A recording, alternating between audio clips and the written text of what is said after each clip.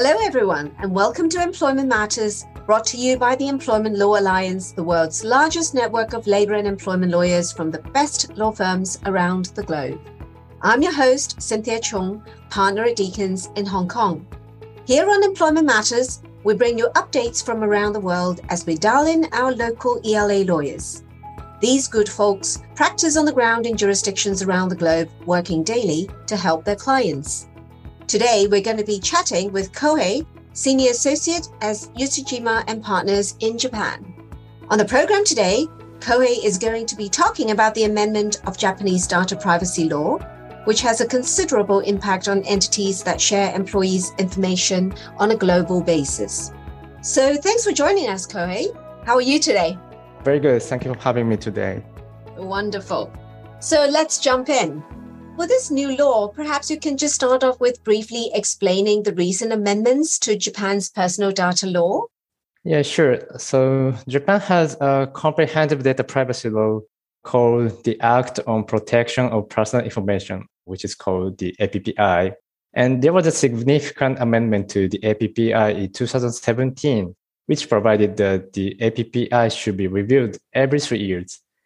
So in 2020, the government published the amended act and it went into effect on April 1st this year. So although the 2020 amendment made several important updates, there are 3 key points. First, the amended law established a new concept of personal related information and regulations for handling such information. I will discuss the details later. Second, the 2020 amendment stipulated a duty to report in the case of data breaches. Before the amendment, the APPI only set forth a duty to endeavor to report to the authorities and data subjects. However, under the new law, it is a statutory obligation to report if there's a great risk to individuals' rights and interests. A related ordinance specified 4 cases that have such a risk. 1. Data breaches involving sensitive data. 2. Data breaches that are likely to cause property damage. 3. Data breaches conducted for wrongful purposes. And 4. Data breaches of more than 1,000 individuals' data. So this is the second key point. The third key point is the 2020 amendment established a new obligation in the case of international transfer of personal data. The APPI has stipulated that those who transfer personal data outside of Japan must obtain consent from the data subject. In addition to this, the new law established obligation to provide the data subject with information about the destination country before obtaining consent. Specifically, the data exporter must inform about the destination country's legal system for protection of personal information and the security measures taken by the recipient. So these 3 are the key points of the new law. I see. So you mentioned the concept of personal related information. I understand it is quite a unique concept in Japan. Yeah. So perhaps if you can explain what is personal related information and its related regulations? Sure. So the statutory definition of personal related information is a little bit detailed, but simply put, it is information about individual that doesn't identify a specific individual by itself. Typically, it includes cookies, IP addresses, location information, or website browsing histories. So even if those who handle the personal related information cannot identify a specific individual, some third party may have a data set that links the personal related information to a specific individual. For example, some third party knows which cookie belongs to which user. So in order to cope with such cases, the 2020 amendment established regulations regarding personal-related information. Actually, these new regulations were triggered by an incident that occurred in 2019. A company, let's say company A, operated a portal website for job hunting, where it analyzed users' browsing history on the website, calculated the probability of each user's declining a job offer, and then sold such information to companies that subscribe to company A's website. So it's like the probability of user number 1's declining your offer is 30% or something like that. So company A could not identify a specific user on its own because it only obtained users' cookie information. However, the participating companies were able to link the cookie to a specific user and learn the rejection rate of the specific user. So the authorities considered this incident problematic and decided to regulate the use of personal-related information. Under the new law, if a recipient of personal-related information can identify a specific individual, such a recipient must obtain its consent for obtaining the personal-related information. And if the recipient is located outside of Japan, it must provide the individual the same information as required in the case of international transfer of personal data. Also, those who provide the personal-related information must confirm in advance that the recipient has obtained the consent of the individual and provided the necessary information. So this is the overall regulations of personal-related information. Thank you. So how does the 2020 amendment influence entities that have business bases in Japan? Yes, so there are 3 points corresponding with the key points of 2020 amendment that I mentioned before. So first, entities need to confirm whether they handle personal-related information. As happened in the company A's incident in 2019, a lot of entities used a service that made use of personal-related information for recruiting, and such entities faced strong criticism and reputational damage. Now, businesses are more dependent on technology for such operations as recruiting, HR, advertising, marketing, and I feel many of them are not aware of related data privacy laws and face a risk of inadvertently violating them. So entities need to review the services and technologies that they are using and check whether they involve personal-related information. Second, entities need to check whether they have a sufficient internal system to cope with data breaches cases. Now that there's a legal duty to report data breach cases, entities need to prepare an internal system for it, like the reporting lines, persons or departments in charge, and the conditions for internally reporting the cases to executives. This year, several clients asked for our advice on updating their internal rules for information security.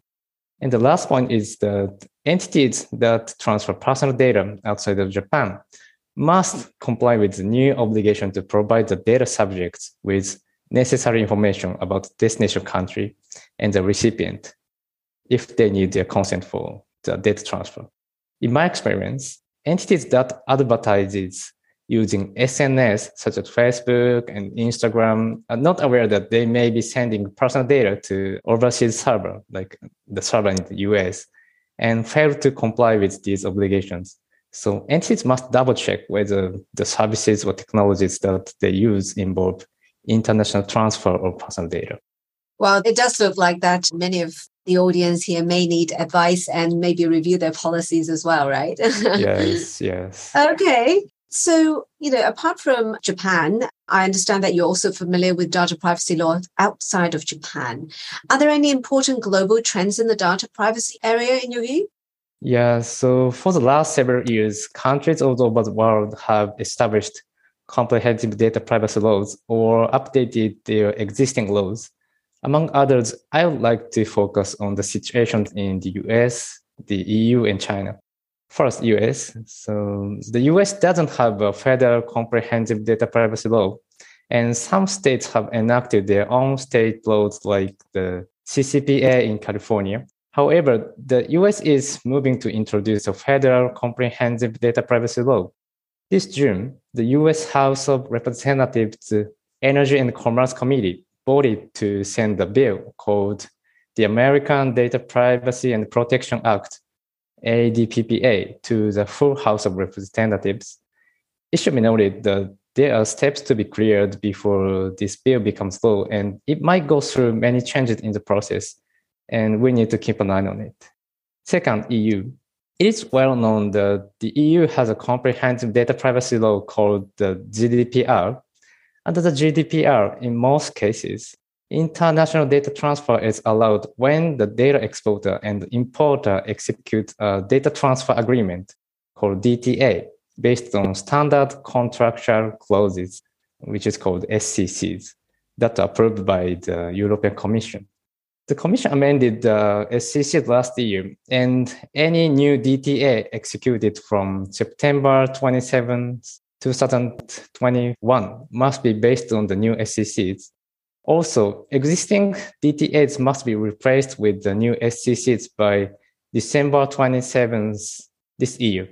The point is that the new SCCs require that the parties analyze the impact on data privacy caused by the international data transfer from the EEA, considering the details of transfer, the laws and practices of the destination countries, and so on. This is called Transfer Impact Assessment, TIA.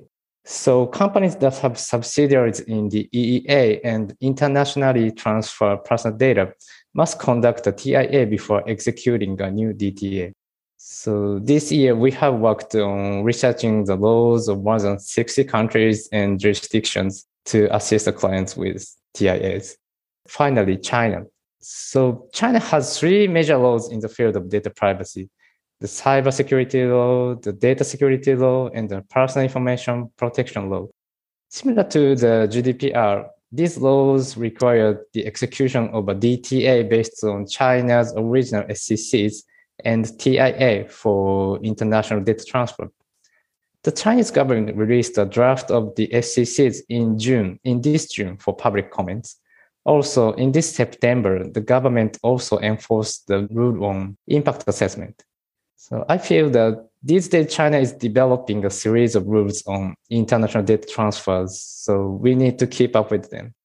Indeed, very much. In Hong Kong, of course, we're very concerned with the various laws enacted around the world, and particularly in China, because there's so many data flows in between Hong Kong and China. So I definitely share your sentiment. So as a lawyer, familiar with the laws and privacy, what do you think should global companies be aware of when it comes to global trends? Yes, so as I mentioned, the global trend is towards stronger restrictions as to international data transfer. And global companies often share data of their employees or customers within the group, and such data transfer is also subject to these restrictions. My perception is that countries are more inclined to require a TIA and a DTA based on the analysis of internal data flows and investigation of the legal systems of destination countries. In order to satisfy these requirements, it is necessary to have a comprehensive picture of intra-group data transfers. I mean, what kinds of data and whose data is transferred from which country to which country is important. And also the quantity of transfer data or retention period or the storage location is also important. The work to analyze them is called data mapping, and data mapping is essential for global companies to timely respond to the continuous updates of global data laws. On Japan's side, the Japanese government also places much value on data mapping, and Japan's Personal Data Protection Commission released a model data mapping table this month, October 2022. So if there's a company that has not done data mapping, I would strongly advise it to start as soon as possible.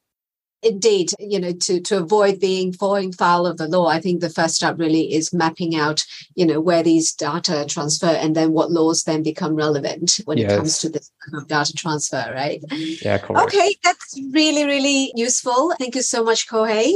It's obviously a very complicated area of the law. And, when it comes to employers, we know that they could be a big issue if we don't handle the employees' data or other data, sort of personal data, carefully. So thank you so much, Kohei. I'm sure many audience will have a lot more questions. And if you do, please connect with Kohei by clicking on his bio in the description of this podcast. You'll be able to get the best expert on this area. Also, please search on the ELA website at ela.law to receive invitations to our upcoming webinars, download white papers and on-demand content from our online library, or access the ELA's exclusive Global Employer Handbook. Once again, thank you to you, Kohei, for a very comprehensive and informative session. You've been listening to Employment Matters, a podcast brought to you by the Employment Law Alliance, the world's largest network of labor and employment lawyers from the best law firms around the globe. I'm Cynthia Chung. Thank you so much for listening.